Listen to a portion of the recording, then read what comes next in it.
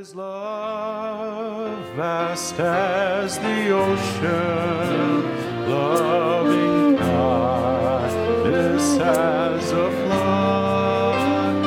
When the Prince of Life, our ransom, shed for us His precious blood, who His love will not remember, who can cease to sing His praise.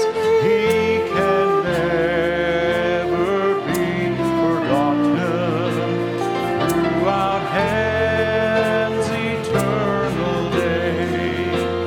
On the mount of crucifixion, fountains open deep and wide, through the flood gates of God's mercy flowed a vast and gracious tide. Grace and love like mighty rivers poured and sent from above, and heaven's peace and perfect justice kissed the guilty world in love. Let me all thy love accepting, love thee ever all my day. Let me see thy kingdom only, and my life to thy praise. Thou alone shalt be my glory. Nothing in this world I see. Thou hast cleansed, sanctified me. Thou thyself hast set me free. In thy truth thou dost direct me by thy Spirit through thy word, and thy grace is meeting as I trust in thee, my Lord. Of thy faithfulness thou art pouring thy great love and power on me, without measure, full and boundless, drawing out my heart to thee. Let's sing the first verse. Here is love, vast as the ocean. Okay, I see.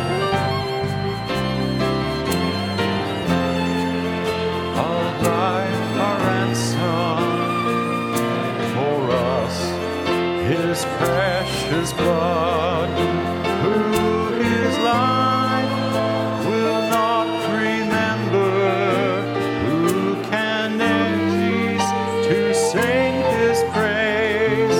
He can never be forgotten throughout heaven's eternal days. Amen. Isn't that something? His love. Who can write a story like that? Nobody can. Anyway, good to be here. Good to be in the house of the Lord this morning. Sure enjoyed the singing and the specials and the testimonies. I just want to read one quick testimony. This is from Brother Simon. I'm going to read this if that's all right, Brother Simon. He just says, "Shalom to everyone. I want to share this testimony which our Lord, Jehovah Jireh, my provider, has done for us. Last year, I was laid off in March 2020 after 6 months with the same company. They called a few people back. They joined, but they cut back pay, and we both said, Lord, you know everything about our situation. Nothing is by chance. The devil could not touch Job without your permission. You allowed it. Lord, let us be faithful to you. We want to thank you, and we testified for that. So from last year, my wife was praying for the job. The Lord says, you can help us. Our help comes from you. You provide a job for us that we could pay our debts, that we could be clear before the rapture, that we could do this with so much income. They'd set a figure. And he said it was hard, but we were both praying. And she was praying, Lord, you gave Peter a fish to pay his debts. Lord, this is our prayer to you. And as they were praying for so and so much money, and they said, God said, ask abundantly, and he will do it in his time, only believe. So on the 22nd of September this last year, I got a call from a company which I'd left in 2015. Are you working? He said, would you like to come work at our company? And he said, we would like to pay you this much, which was the exact amount that they had prayed for. And he says, so it was not hard to see the hand of the Lord. And he said it was better than the old company. They started the hiring process. On 27th of October, I resigned from the old company. And they said, we will release you in 30 days. And he said, now the new company, they said, don't worry, whatever date you need, we'll give it to you.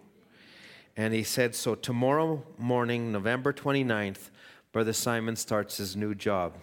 Thank the Lord.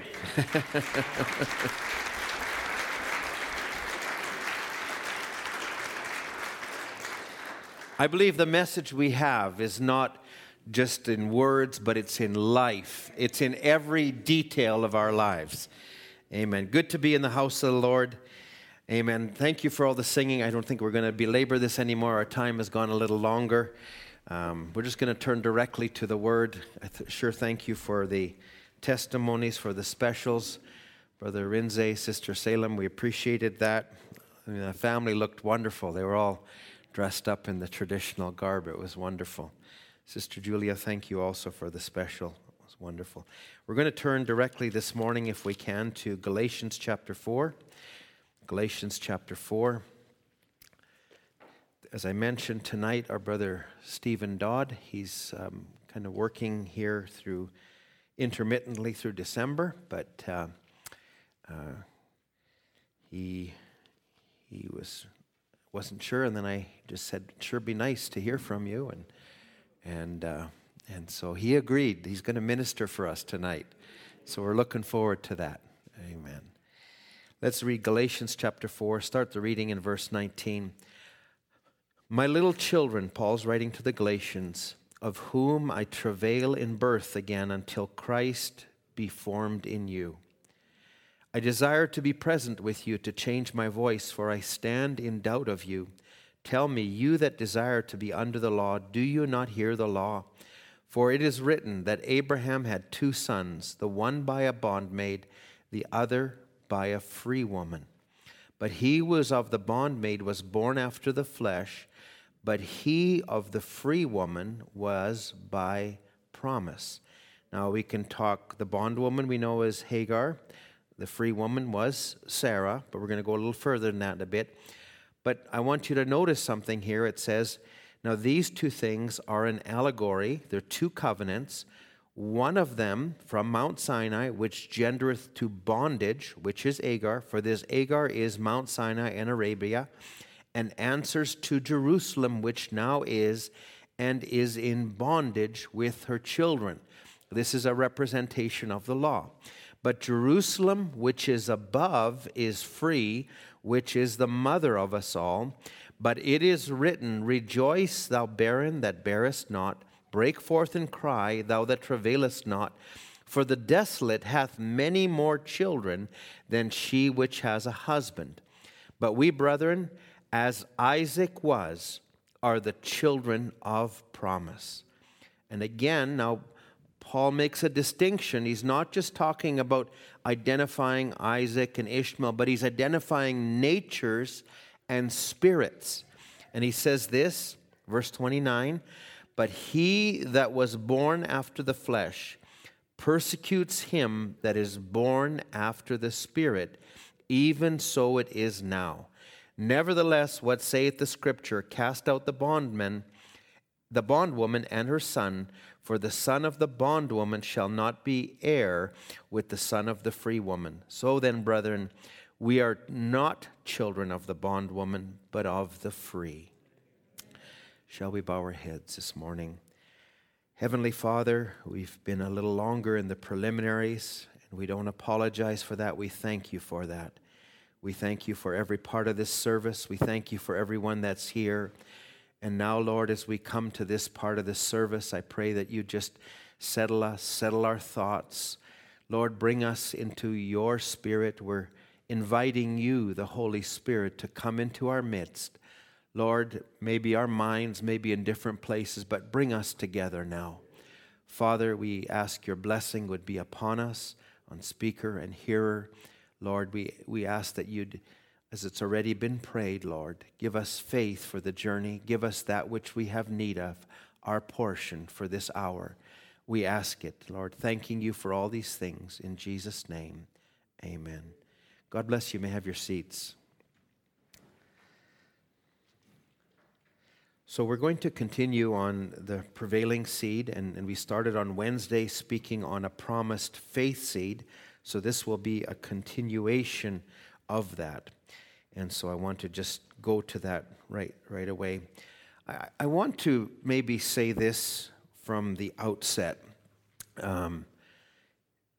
We're not so much here this morning to learn more about God.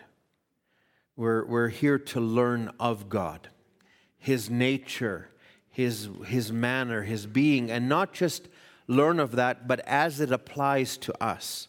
Because as He is, so are we in this present world.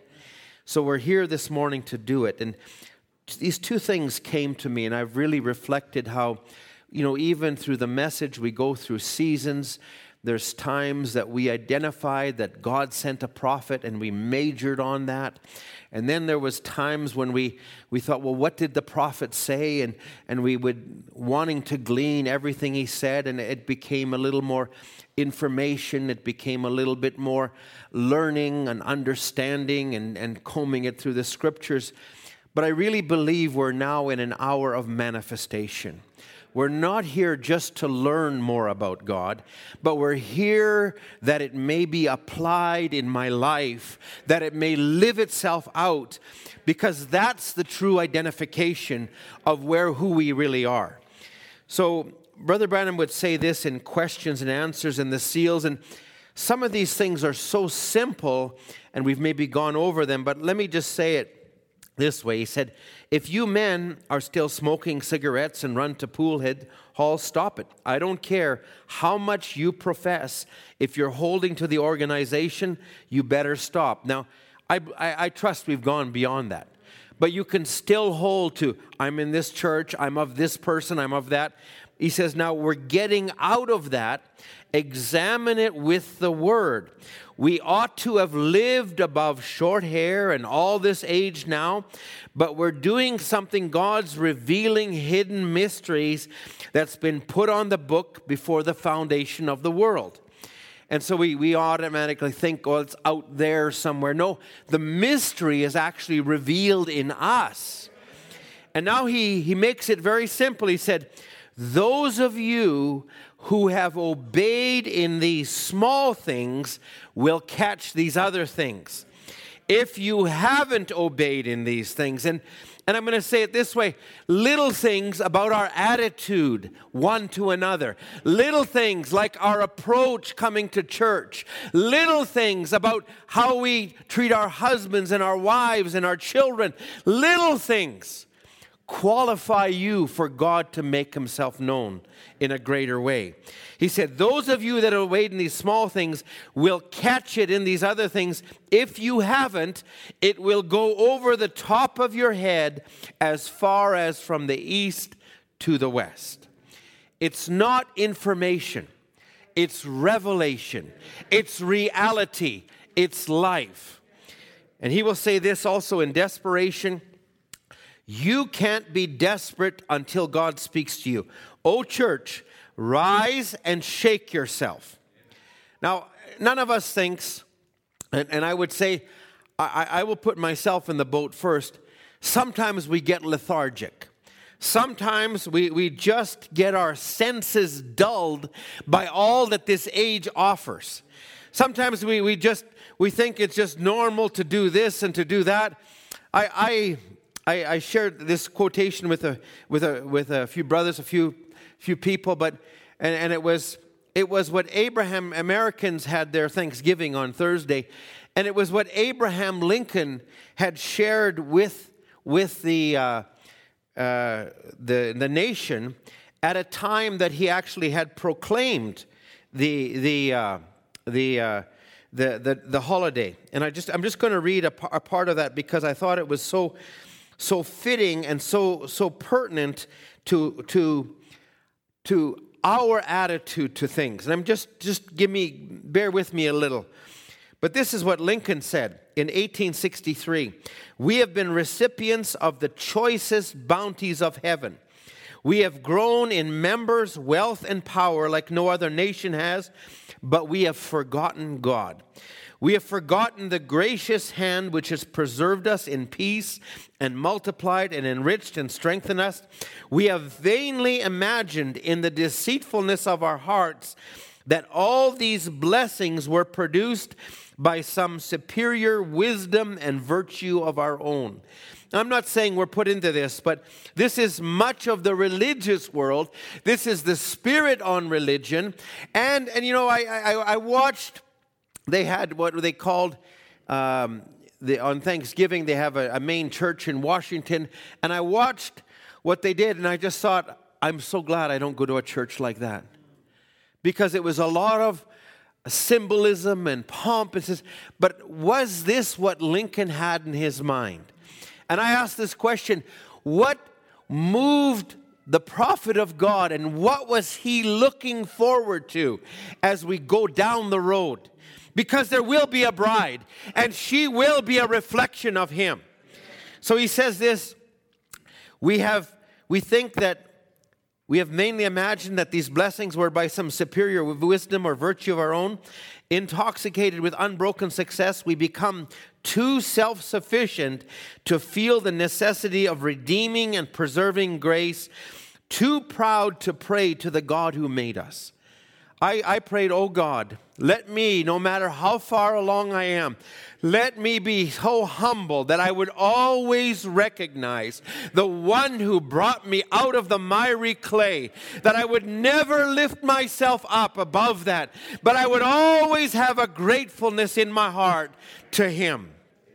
And Lincoln says, therefore, I encourage the citizens of this bounteous land to return to their houses of worship and to have the last Thursday of November as a day of thanksgiving and praise to our beneficent Father. I thought, my, oh my, how far has it gone? And I say, Lord, let it not come to us. And if we have gotten, Lord, just draw us to where we're in the heartfelt part of the message. Not that it's just something out here as a realm and we go through the motions. I know we come to church. I know we have so many songs. I know we do those things. But oh God, let it be heartfelt. Let it go down to where it needs to go. And that's really where my thought will be this morning. Now, I used Galatians chapter 4, and I'm going to just preface now by saying this. I want you to remember God, who is God and his nature and who he is. The essence of God is love. The stature of a perfect man of a perfect man starts with faith, and it builds up and it ends up with brotherly kindness capped off with divine love coming down. Now, it's nice to have the chart. It's nice to do those things.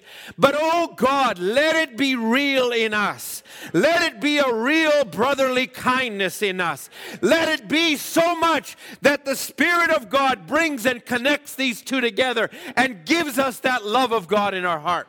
Because this is a nature that is prevalent in the children of promise, in the seed of promise. And at the same time, there's also a nature that's manifest in the children that are of another seed, of the bondswoman. And I'm going to say, we're going to it a bit today, but it actually persecutes those. And if you want to really look at it, it happens inside of you. Because this flesh does not like to come to church. It does not like to get up early. It doesn't like to sacrifice and pray and wait on God. And it doesn't like that. I actually was thinking yesterday, I thought, wow, I wish we would have a special speaker for Sunday again. And it did partially happen. But I thought it was nice having Brother Murphy and just to come and sit. And yet, here I am just laboring. Lord, give me the right words for today. But it's all part of it. Aren't you glad that you're a Christian this morning?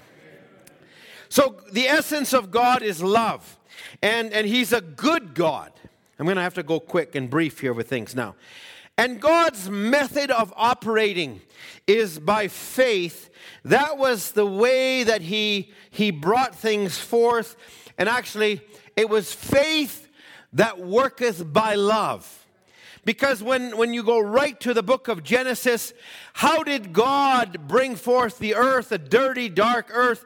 The prophet would say, he would give explanation. The Bible just said, Spirit of God moved on the face of the waters. But the prophet would say, oh, He cooed. Oh, with tender hands He loved the earth. It was gentle. This was the essence of God. And I believe that's what faith is. It's entreated. We don't want to make the message a military thing where you got to line up with this, you got to line up with this. That doesn't bring to fruition. But let love reign and rule, that you know Him. Now, He's a fearful God. He's a God of judgment. He's a God of the Word. I believe all of those things. But I believe that the motivating factor under there somewhere must be, I love Him because He first loved me. So this is the God that we're talking about, and I want to just maybe, if you can just put up Hebrews chapter 11, Dan. Hebrews chapter 11. And this is how God worked. Let's just read verses 1. Now faith is the substance of things hoped for, the evidence of things not seen. For by it the elders obtained a good report. Now verse 3, this is how God framed the worlds. Through faith we understand that the worlds were framed by the word of God, so that things which are seen were not made of things which do appear. In other words, the unseen brought about the seen. And so it's the same in our lives. The things that people... your whole makeup, faith and love and grace and those things, those bring about good works. Those bring about who you are. You can't scientifically prove those things, but they're there. They're resident in us. So this is how God worked. And Brother Branham would say, God believed His own word, and it was so. Now this is who God is. He was a God of love, but He's a God that operated by faith. The spoken word is the original seed. Before it ever was spoken, it was a thought. It had germinated in His mind. It was something that He had viewed, He'd looked at, and when it came forth with love, with faith in his mind. Verse 6. It would say, but without faith it is impossible to please Him. And it says, he that cometh to God must believe that He is a rewarder of those that diligently seek Him. So it's the same as God. That's an essence of God. So is it the essence of the seed of God. That above all, they love Him, they trust Him. It's not about explaining things. We want to do it. That's a medium. But ultimately, it's faith and trust in Him. So I say all of that. Now, let's just go back to this part if I can. So the natural seed, okay, so before the promised seed came, was Ishmael.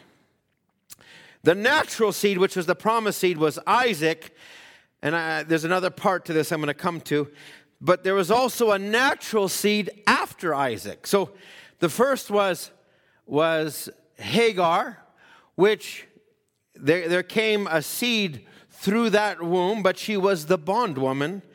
And the nature that came out of him was a wild man. And that's a continuation thereafter. Then there came the promised seed naturally through Sarah, and that produced a gentle, loving, natural man.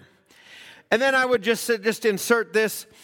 After Sarah passed away, then there was Abraham married again to Keturah, and he had 6 more sons plus daughters. And yet, in all of that wasn't it, because Abraham sent them all away and he gave everything to Isaac. So Isaac was the heir. So what God looked at, it wasn't just natural seed. Okay, there's a seed of Abraham that was in the womb of Hagar. There was a seed of Abraham that was in the womb of Sarah. There was a seed of Abraham that was in the womb of Keturah. But what God was looking at was greater, which was the seed by faith in what God had promised. So we're not looking this day to manifest something. We can't do anything. We can't make ourselves. We can't pull ourselves up. But we want to be like Mary was. Be it unto me according to your word. Let me be what you promised in this hour. I am, Lord, the womb. Plant that seed in me. Let it bring forth exactly what you said. Now, this is just an introduction. Go with me to Romans chapter 4.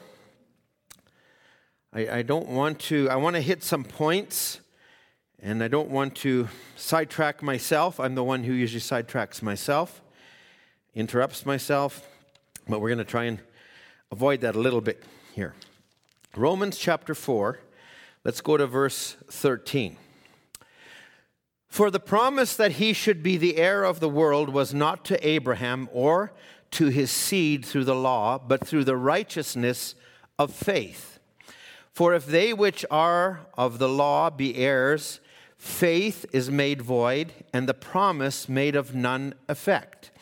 Because the law worketh wrath, for where no law is, there is no transgression. Now, pause there for a moment. I want you to think about it this way, not just history, but today, where we are today. Because I would like to say the message, I'll repeat something Brother Harold said for many years. The message will not be passed on intellectually. It will not be just because you're in the church, just because you've come regularly all your life, but there has to be a place where it's God and you. It's greater than your parents and you, greater than your associates and you, but it's God and you. That's the seed that brings forth the promise. So it has to be greater. So when we're talking about Abraham, and why is this prevalent? Because it comes down to the end time. The two will not be heir at the end. Okay, that we'll come to. But here, he's saying, so the promise was through the law of faith, and not through the law. Verse 16, therefore it is of faith that it might be by grace, to the end the promise might be sure to all this seed, not to that only which is of the law, but to that which is the faith of Abraham, who is the father of us all. So we recognize I believe we're living in the time when it's the manifestation of all things.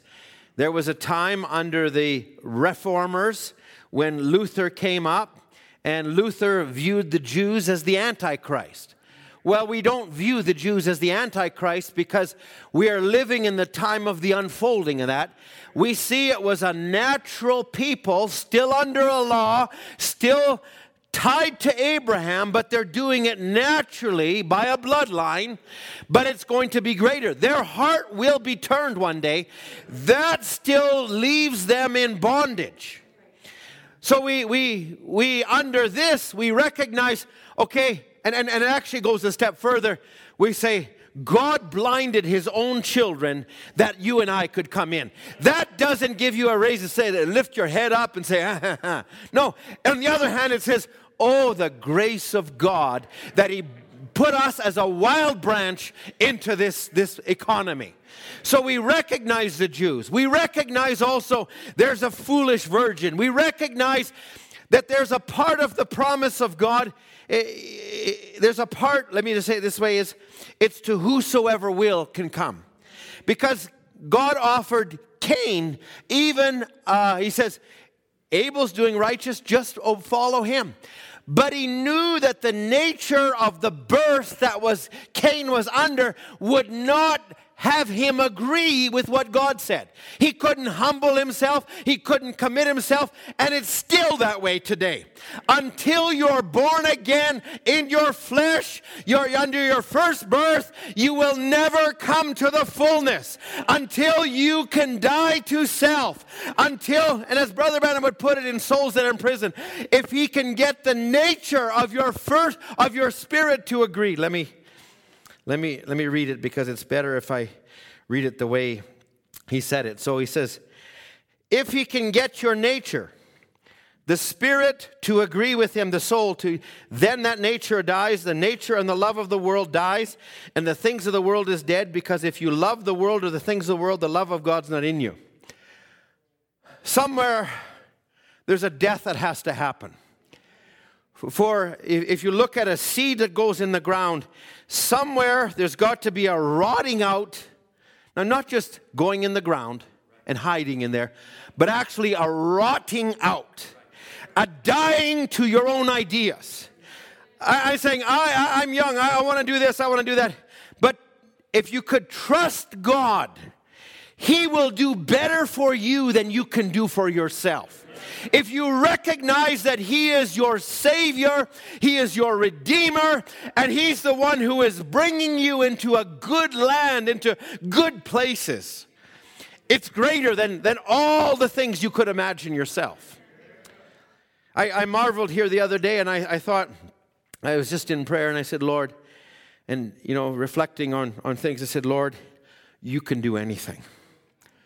And I just reflected on my life. You took me, a renegade, a rebel, running away from God, doing the wrong things, and you changed my heart. You brought me back. You gave me a wonderful wife. You gave me wonderful children. You're the one that has done this. I never asked for this, but Lord, I yielded to you, and I gave it to you, not because there's something good in me, but it was you, Lord, and it still is you. Oh, it's a wonderful place to recognize. So he says, the Father of us all, verse 17, I have made thee a father of many nations, before whom he believed, even God who quickens the dead, calls those things which be not as though they were, who against hope believed in hope, that he might become the father of nations, according to that which was spoken, so shall thy seed be.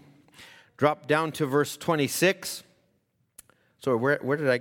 You know what? I'm reading in Galatians, and did I have you in Romans? I'm sorry, I read this wrong. I was in Galatians, and I was reading in Romans. Did I mess that up, Dan? Okay, why did you nod so quickly for? I was reading Romans 13. I got to go to Galatians 3. I'm sorry. That was my mistake. I'm rushing, and I'm nervous, so I apologize. Okay, let's slow down. Are you okay with that? You don't have to slow down. I have to slow down. Galatians chapter 3. That's what I wanted to read here. Verse 13.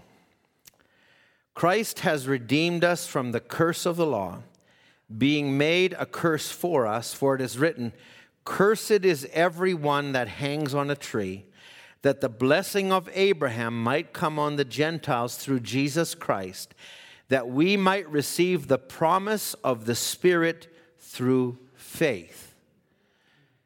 You can't prove it. You can't say, well, I had a good lineage. I got good teaching. No, it's through faith, and then something witnesses in you. Drop down to verse 16. Now to Abraham and his seed were the promises made. He said, not to seeds as of many, but as of one, and to thy seed, which is Christ. Now we go to verse 17. This is where I mixed it up.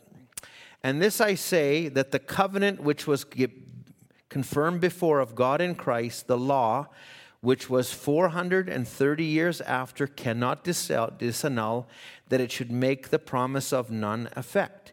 For if the inheritance be of the law, that's natural now, it is no more of promise, but God gave it to Abraham by promise. Now we drop down to verse 26. For you are all the children of God by faith in Christ Jesus. For as many of us been baptized into Christ have put on Christ. For there is neither Jew nor Greek, there is neither bond nor free, there's neither male nor female, for you are all one in Christ Jesus. And if you be Christ, then are you Abraham's seed and heirs according to the promise. Now, I'm going to take this, and I'm going to read just something from the Church Age book. Brother Branham would just say, and I'm trying to bring this to, I've done this, I've been guilty, and we've been guilty, and we talk about a certain message, and we say, oh, I've heard that message, I know what's in that message. But actually, when you get into that message, you've never heard it in the light of your present revelation. And I would say there's far more in the message. And so sometimes our carnal mind deceives us and say, I know that, I got that. Could you imagine, being a preacher and coming where all of those that are listening to you have your study notes? Because you'd all do.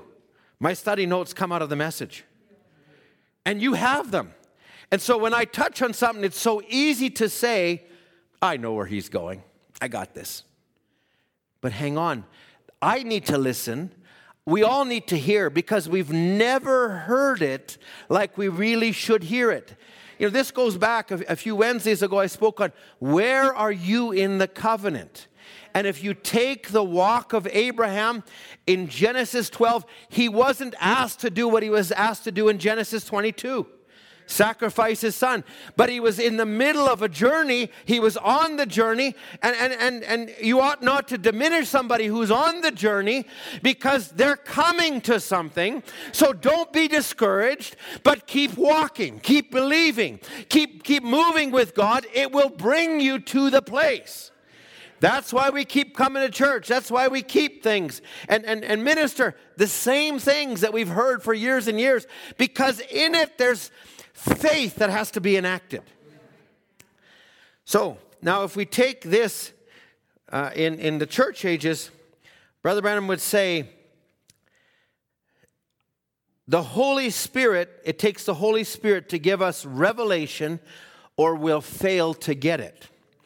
Now, it won't, bringing these thoughts together, it won't take just ordinary study and thinking to make this book real. He said, it's going to take an operation of the Holy Ghost. When God spoke to Joshua, he said, if you stay in the Word, if you meditate on these things, if you stay on these things, then you will have good success. And we said it here a few weeks ago in a service, and we were talking about waiting on God, seeking the Holy Ghost. I believe you stay in an atmosphere that allows God and those thoughts to come to you. You might not, it doesn't mean wait at the altar for 3 days and or so long. But on the other hand, sometimes it means coming to the altar.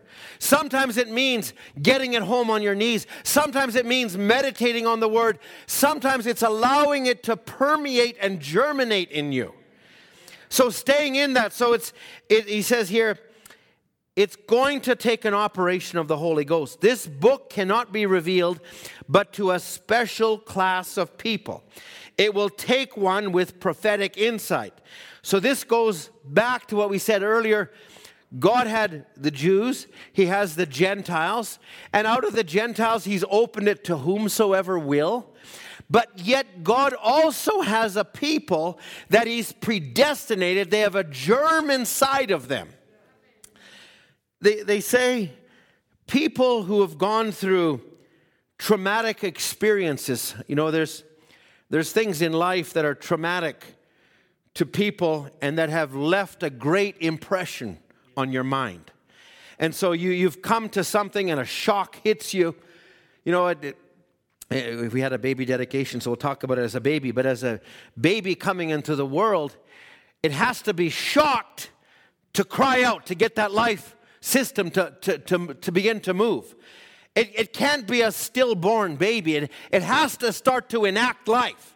And so along our spiritual journey, there has to be somewhere where something came and it was real to you.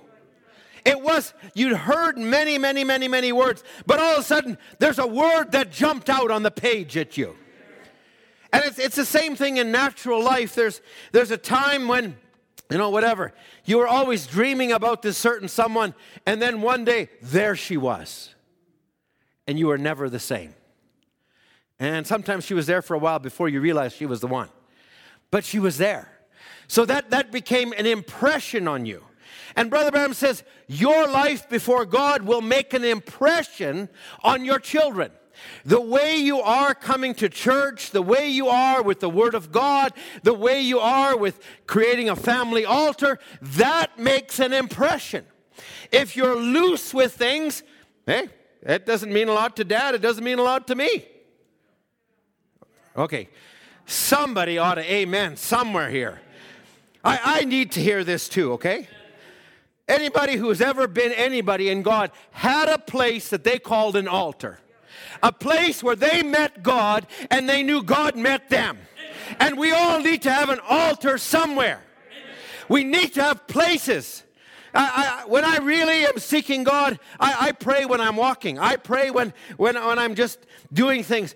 But when I really want to be serious, I'm kneeling or I'm laying on the floor and saying, Lord, I'm here before you. This is my time. This is my place with you. We need an altar. So we got to make our lives, our homes, altars. That doesn't mean, it doesn't mean it's just steadfast 24/7 devotions, prayers. No, it's there. It reflects in your attitude at the supper table. It reflects in the way you do things. And so I'm just trying to bring this to a place where I'm just saying it has to be more. It's a manifestation.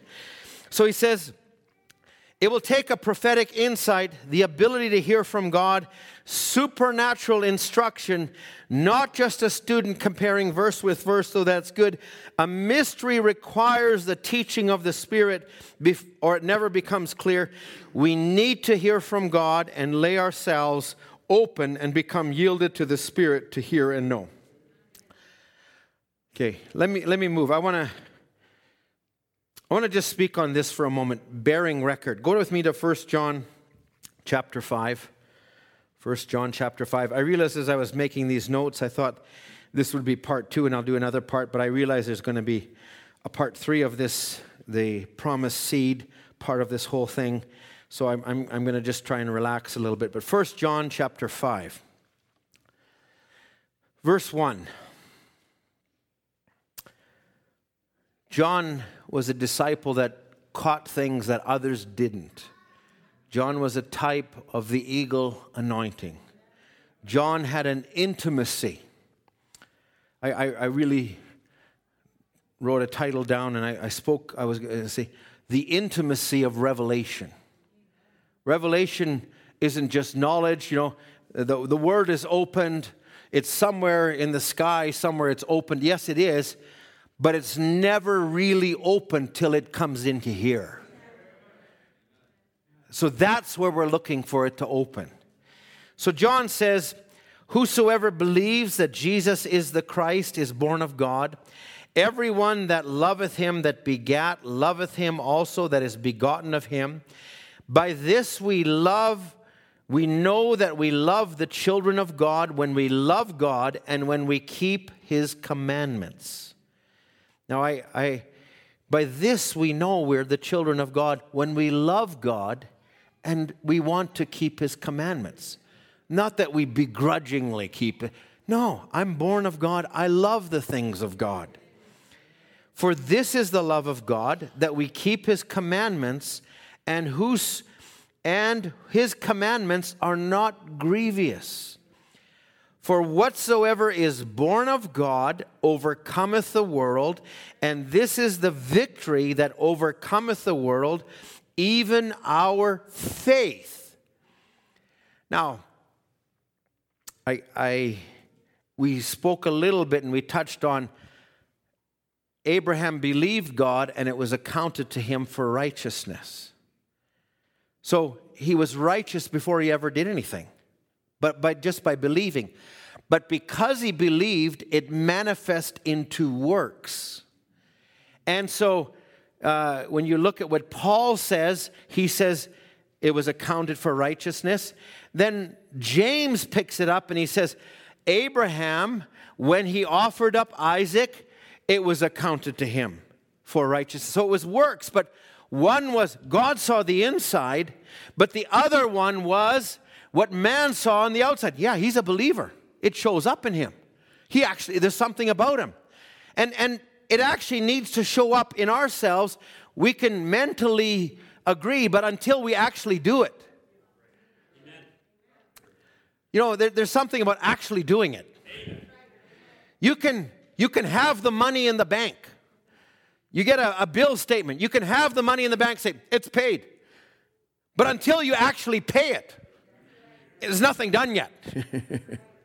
And you know what? When you pay it, something goes, now it's done. There's something that happens.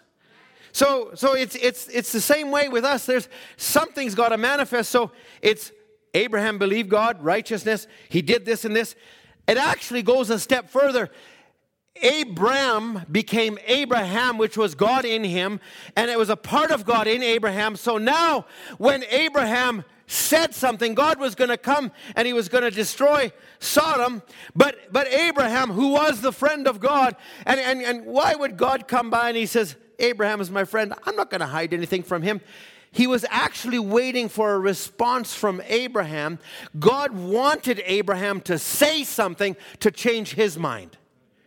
Now, look at where we're at today. You're not here just a blind follower, a robot. There's a part of God that lives in you. There's a part of God that needs to be expressed in you. There's a part of God that He's relying on you in your prayer life, in what you do. He wants to see you. I won't get into 1 Thessalonians chapter 4, but he who now letteth. There's a spirit in the world that's just running over everybody. But there's also a spirit, the Holy Ghost in the bride, that is not letting everything happen. It's a part of you and say, no, I'm not going to go along with the crowd. No, I'm not. Why? There's a part of God in me. Now, I'll read this way. There's 3 quotes that fit this train of thought. First, in 1962, convinced and concerned. A man's got to be convinced first. The only convincing thing is the manifestation or the identity of the gospel being identified in you. When you see you've passed from death to life, you become a new creature in Christ, that's the identity of the Holy Spirit. How can the Holy Spirit write the Bible and turn around and deny what he wrote? He cannot do it. That's the identity of unbelief. But the identity of belief is, these signs shall identify those who believe in me. So this is what John's saying. How do we know we're God? Because I love the things of God. I love the Word of God.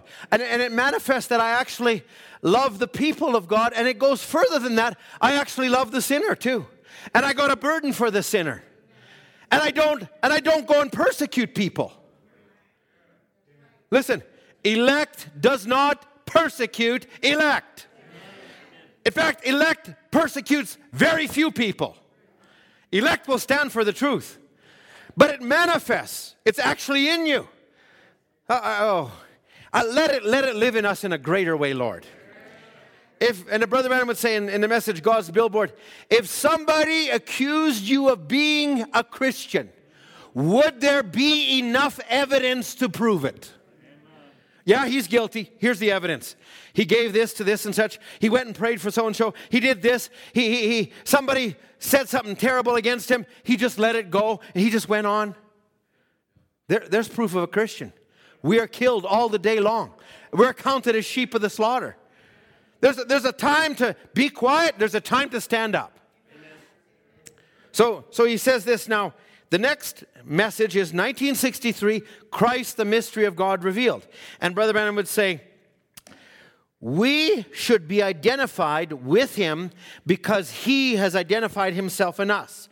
Now, how is that, he said? It's by living for Him, not just a confession.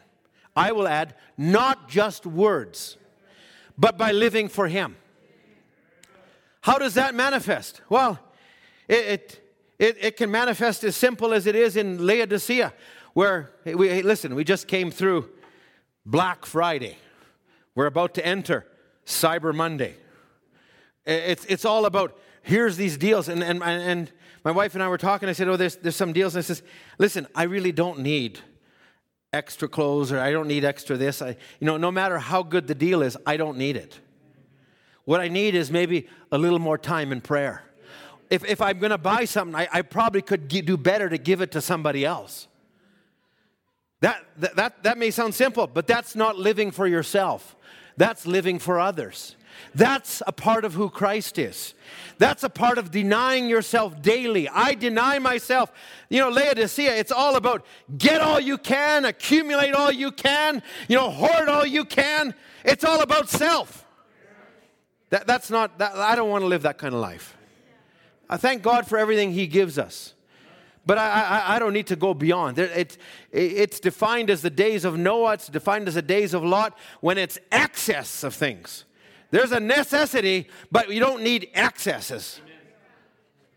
Sorry, that was just a free commercial in the middle there. Now he says, by living for Him. Now the only way, this is just simple and straight. He says, the only way you can actually be a Christian is for Christ to identify Himself in you. It's not Him that says, Lord, Lord. No, but it's Him that God said, this is my son. This is my daughter.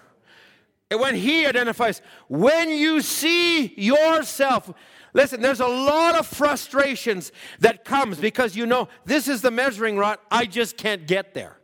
But after a while, after butting your head and after dying out, after coming, you step and all of a sudden you realize, hey, I'm not back there anymore, I'm here now. Why? Because in me, now it's happening naturally, that which I was struggling to do in myself. Time to pray. Flesh, kneel down. No, but there's times you wake up in the middle of the night sometimes, and something's on your heart, and you drop to your knees, and you say, oh God, and I don't know who it is or what it is, or this isn't, and you drop to your knees. Sometimes it's songs of praise in the middle of the night. Sometimes it's burdens. Sometimes it's first thing in the morning. I got all of this in front of me. It's natural to drop to my knees. And oh God, I need to talk with you. I need to know before I go into the day. It's not just saying, okay, I got 5 minutes. Lord, I'm giving it to you right now. No, it's natural. Amen. And in fact, if you want to make it natural, make it, if it's not the first thing, but make it something that's habitual. Saying, well, instead of rushing out the door and having 5 minutes, why don't you get up 15 minutes earlier and actually take the time, and I guarantee you it will make a difference. And how do you do it? You establish a pattern of works. Wesley taught this. A pattern of works, and it becomes a way of living. It becomes something, no, I love Him, therefore I'm going to get up earlier. I love Him, I'm going to put aside video games. I love Him, I'm not going to spend so much time worrying about other people. I'm going to worry about what He thinks.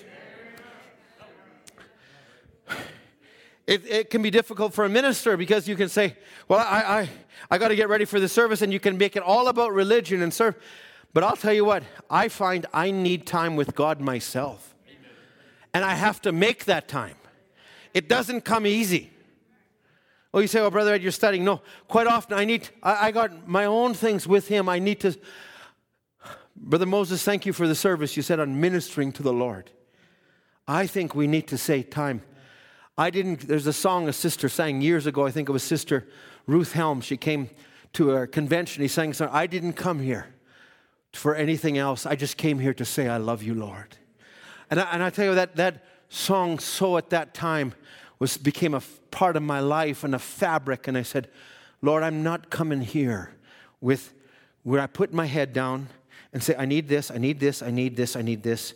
And then say, okay, thank you, Lord, and off I go without even looking at you and stopping to reflect on you. It's such a busy life. Okay, so he says, the only way you can be a Christian is for Christ to identify himself. Wow, he says, that's some stinger there. How are you a Christian? Well, my name is on the church directory. How are you a Christian? Well, my family comes to this church. I'm there lots of times. No, I'm a Christian because I want to be here. He says now, when Christ is identified in you, then you are Christ-like. There's your identification. We should be identified with him by living for him. In the Token Message, 1964, the token is the word identified in you, living itself out. That's God being his own interpreter. He interprets your life by the word. I want you to think about something. I talked about impression. In the life of Abraham, what caused Abraham, when he heard a voice and say, leave your people, leave everything, what was it that moved him? It hit something. It caused something. Likewise, when Abraham did that, now there was baggage that went with him, and he believed it, but yet it didn't completely separate. And then, but at certain intervals, I found this very key, is when there was a dispute that rose up, Abraham didn't try to have his own way. He says, Lot, you want that green grass? You take it. I'll take this. What caused that? Now, and you all know your nature. You know, if your nature is, I got to possess, I got to have, I got to control. Sometimes God works on you, say, you got to let go. Sometimes you're selfish, and God says, and Brother Branham would say, I'm selfish. How do I do it? Just do the opposite. Start doing the opposite. If you're selfish, give something to others. Do something there. And whatever our particular nature is, Abraham, it actually began to define, he wasn't all about what I can gain in my kingdom on earth. Likewise, what caused Abraham, after he went to war for his nephew that left him and took the better land, what was it that went after him? And then when the king of Sodom comes out and says, hey, Abraham, it's all yours, he says, I don't even want a shoe latchet. What caused Abraham to do that? And what caused him, by the same token, in the next verses, to say, Melchizedek, I give 1/10 of everything I am. This was a nature that was resident in him before he even knew what was happening. Now think about Brother Branham, and I'm going to put yourself in the same thing. Brother Branham, he didn't know why he was so against the way women were in this age. How at his birth he saw it, and how he saw it in the church. And then certain other things along the way. It was something that was moving subconsciously, and it was there, not intellectually, but it was something that he was born with, and it was pushing out. It was leading him out. He would even preach serpent seed. And he would preach it, and yet he was subject of much ridicule by the church world because of it. And then, you know, he would go on that, but and you could say, when the word opened, did it all open in 63? Or was there parts of it that began to open already as a precursor? Because in 1963, he would come up and say, now let them challenge me on this. Because what he had already experienced now was a reality to him.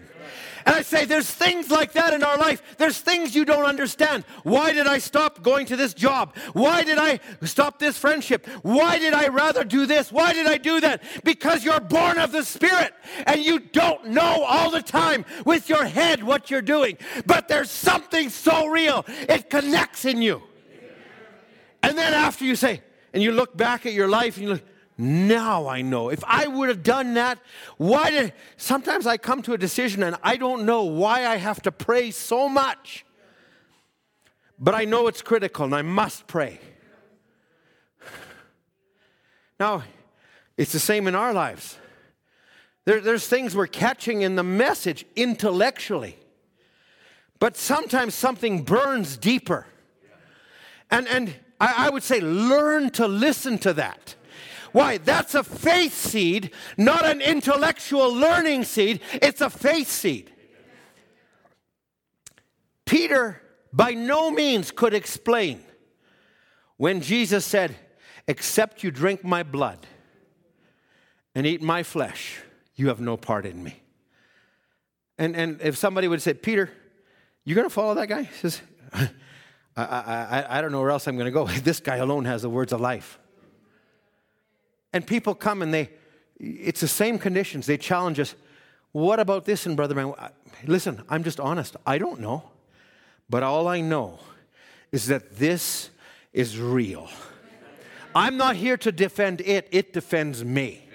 The faith that I can't explain it, but somewhere down the road, I know He'll make it real. Because my heart is to believe every word. And I don't understand, as it's unfolding, and I don't understand, but I believe it. And I say the first absolute you come to is saying, this message alone is the words of life in this age.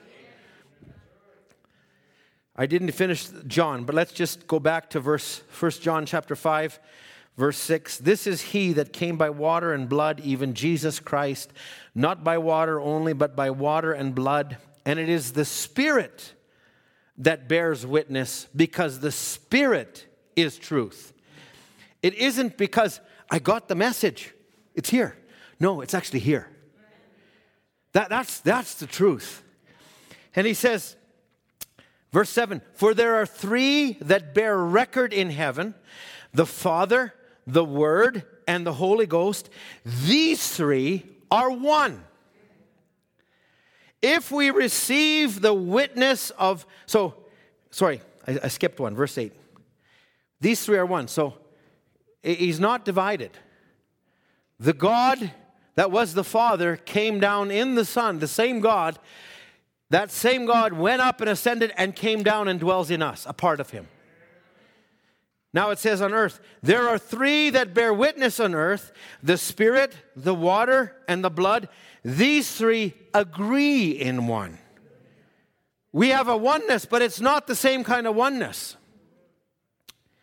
Okay, I'm going to divert in a moment here. Let me finish this thought and then I'm going to divert. If we receive the witness of men, the witness of God is greater.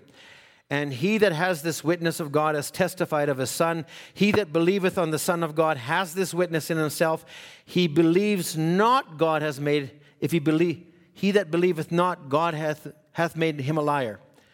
He that believeth not God hath made him a liar, because he believeth not the record that God gave his Son. And this is the record, that God gave us eternal life, and this life is in the Son. All the religions of the earth. Brother John, I appreciated your young people's message on Friday. It was wonderful, just a great historical account, but it brings, I don't think we ever have a need to be ashamed. What the Buddhists got and what the Muslims got and what all these other religions got, none of them have life like we have life. Because none of them can have a nature change outside of the blood of Jesus Christ. Now, I'm not saying there's good people. I'm not saying that they can't have a measure. But I said, I know what I was. I couldn't live this message. But the Spirit that comes inside of me, it lives this message.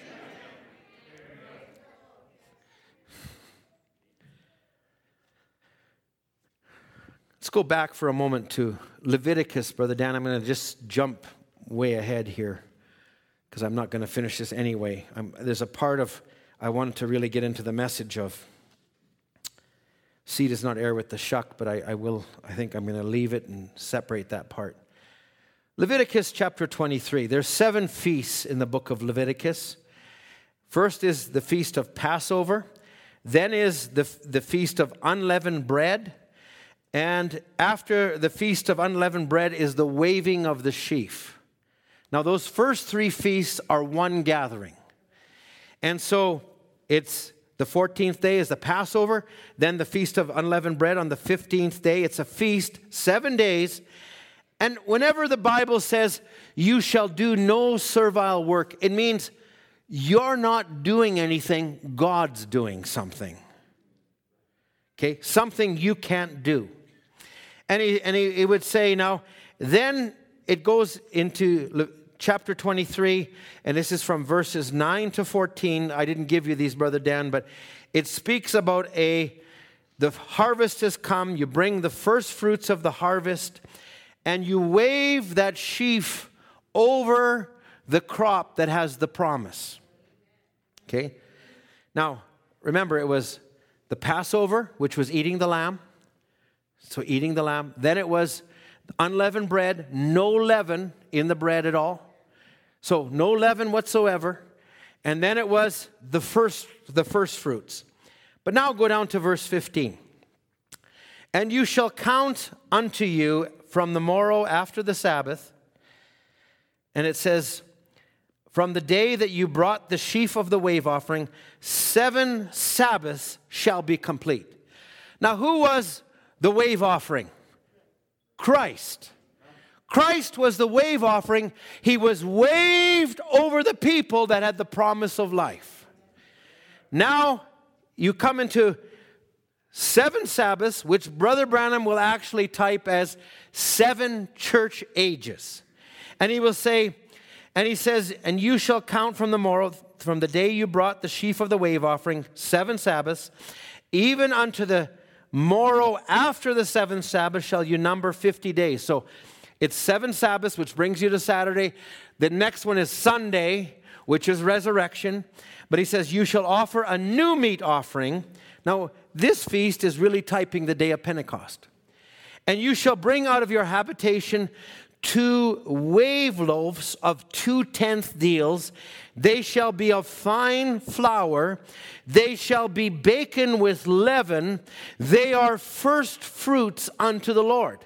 Now, it's not unleavened, it's leaven, which types what?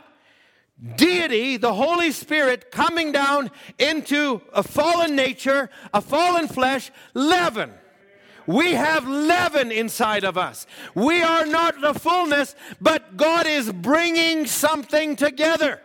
He is bringing into this temple, He's mixing something. So it says, and you shall offer with the bread 7 lambs.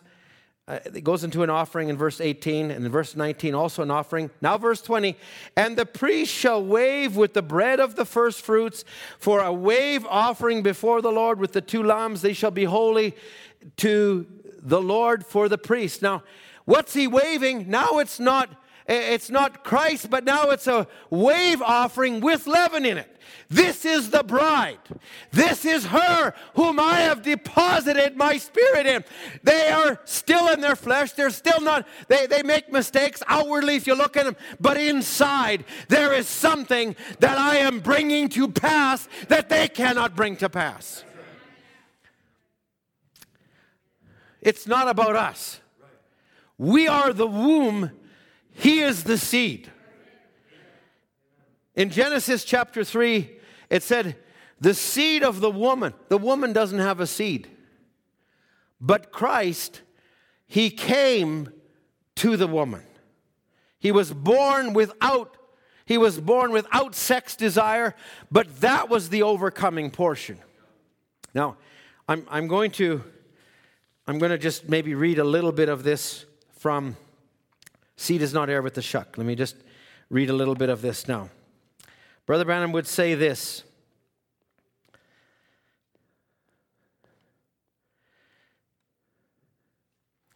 Paul is speaking to the literal seed of Abraham's 2 sons.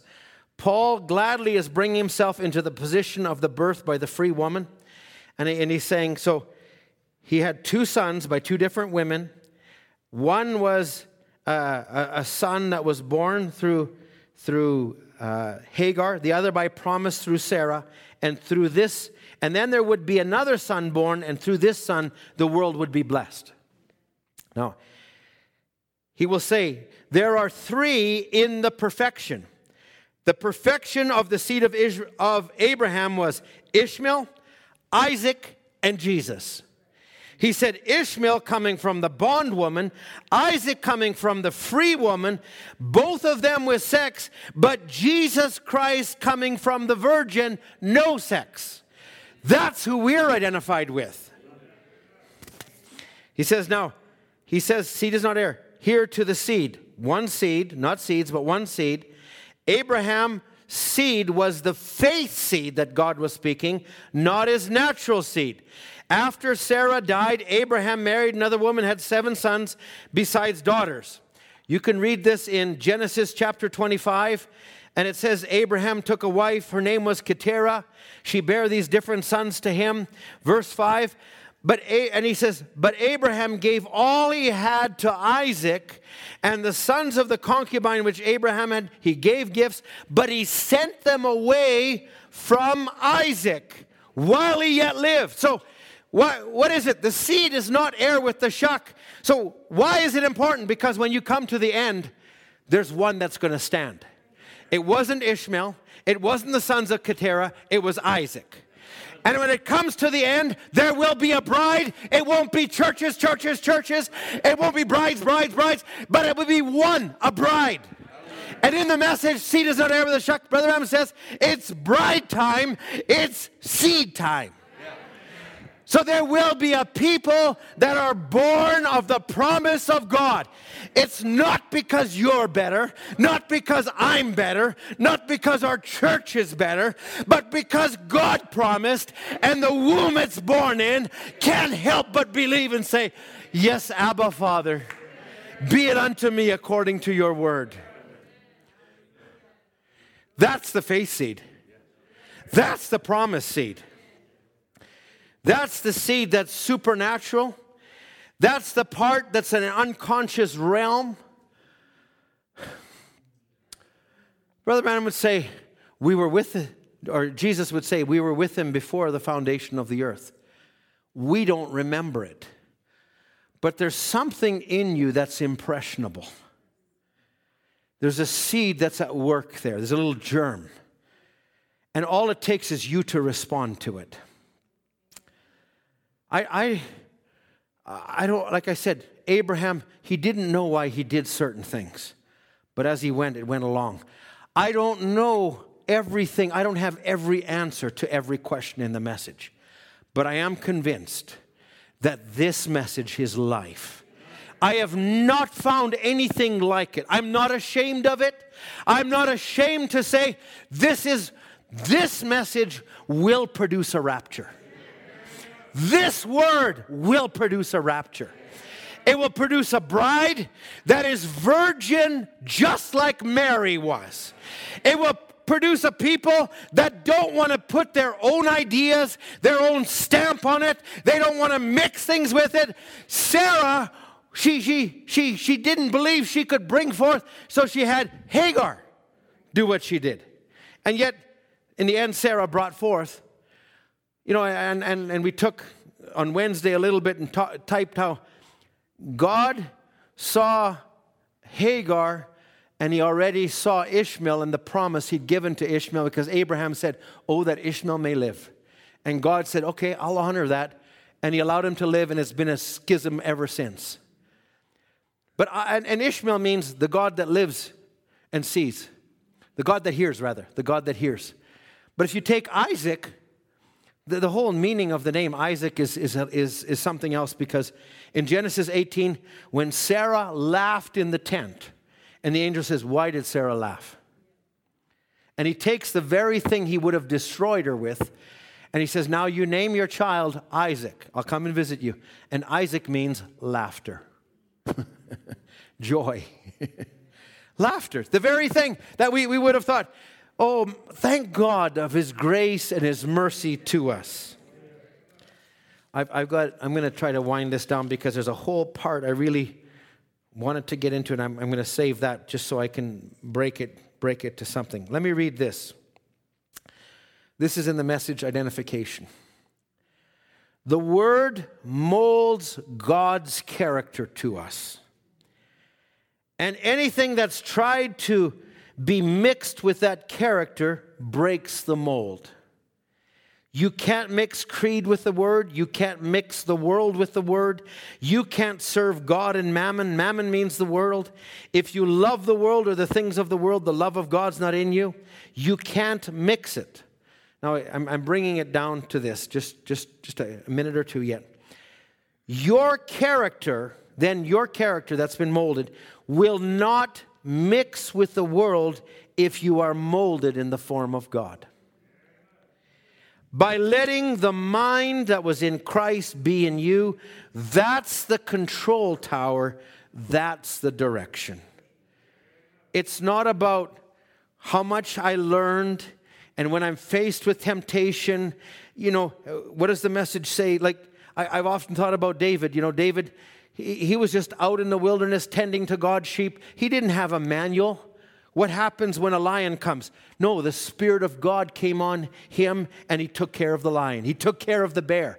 And then when he was called to go and fight Goliath, he didn't scramble looking up the quotes. Goliath, where's Goliath? No, something in him rose up. Who is this uncircumcised Philistine that denies? That's how much you need to be feeding on the Word of God. That's how much it needs to be a part and fabric of you. Because somewhere along the way, you're going to need that life to be expressed. It's got to become a human in your vessel. It's got to become a part of us. Let's have the musicians come. I'm true to my word. I'm going to give some time to our brother Stephen to minister to us tonight. I'm not going to wear you out this morning. We'll leave it there. I trust, friends, it becomes a reality. We're not looking as student to student, comparing Scripture with Scripture, but it's life coming into us. When you see that life coming in you, when you see those characteristics of the stature of a perfect man, and Brother Branham brings it so nicely, he says, now we all possess a part of that. But he says there's a part that God has left that He needs to insert. You may have patience, but your patience runs out. You may have virtue, but your virtue runs out. It's just like when God told Noah, build an ark, He said, now take gopher wood. And he says, you're going to need not just the gopher wood. You're not going to need just the instructions to the ark. You're not just going to need to have the right builders and things, but you're going to need one more thing. You're going to need a pitch, which represents the Holy Ghost, to come in and fill those holes on the inside and on the outside. And I would say, without God in this last day, without His life in us, we will surely come short. We will surely fail. But He's promised it. I'm here waiting on it. Let's stand together. Thank you for your patience. I feel like I was rushed and maybe a little broken up, but thank you for your patience. I've got the life of God in me. That's not a boast. That's something that I could say, maybe it's in a seed form, an infant form, but it's there. It's coming forth. I've got the life of God in me. I've got the life of God in me. I've got His life, His nature, and His ability. I've got the life of God in me. I've got the life of God in me. I've got the life of God in me. I've got His life, His nature, and His ability. I've got the life of God in me. Well, I've got the life of God in me. I've got the life of God in me. I've got His life, His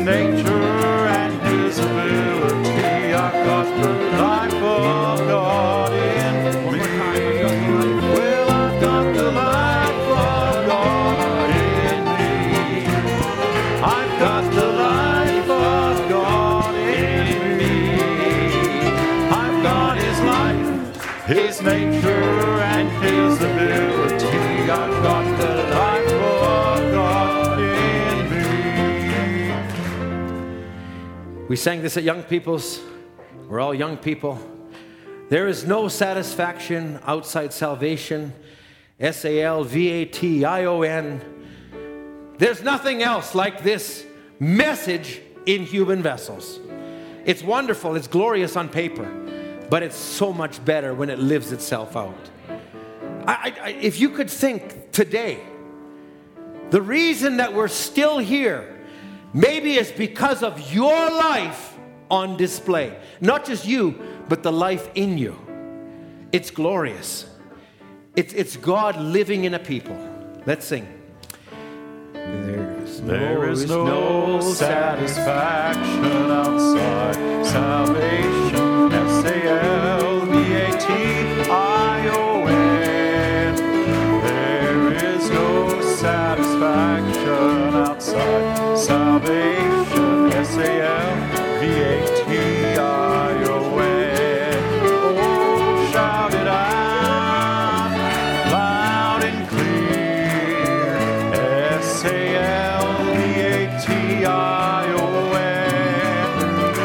Shout it out loud and clear. SALVATION. There is no satisfaction outside salvation. SALVATION. There is no satisfaction outside salvation. SALVATION. Oh, shout it out loud and clear. SALVATION. Shout it out loud and clear. SALVATION. I'll say yes, Lord, to your will and to your way. I'll say yes, Lord, yes, to your will and to your way. Oh, I'll say yes, Lord, yes. I will trust you and obey when your Spirit speaks to me.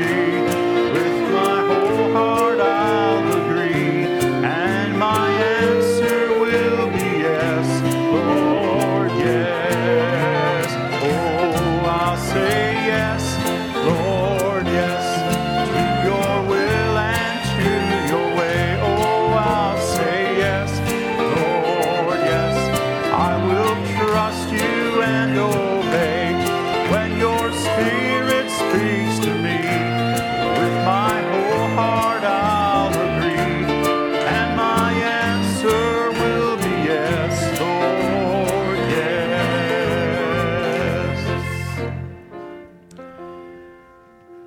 If you can think about that which genders to bondage, the denominational system in the religious world is actually bondage to a lot of people. You can make this message bondage. I can't live it. You can't live it. You're right. But God never meant you to live it yourself. He meant to come and live it inside of you. And when He lives inside of you, there's a freedom, there's a joy that goes beyond anything else. Oh, it's the best life, Brother Ray. It manifests in every aspect of everything we do. It's glorious. Lord, have the preeminence. Brother Bob Combe, can I ask you to come and pray after this? Have the preeminence that you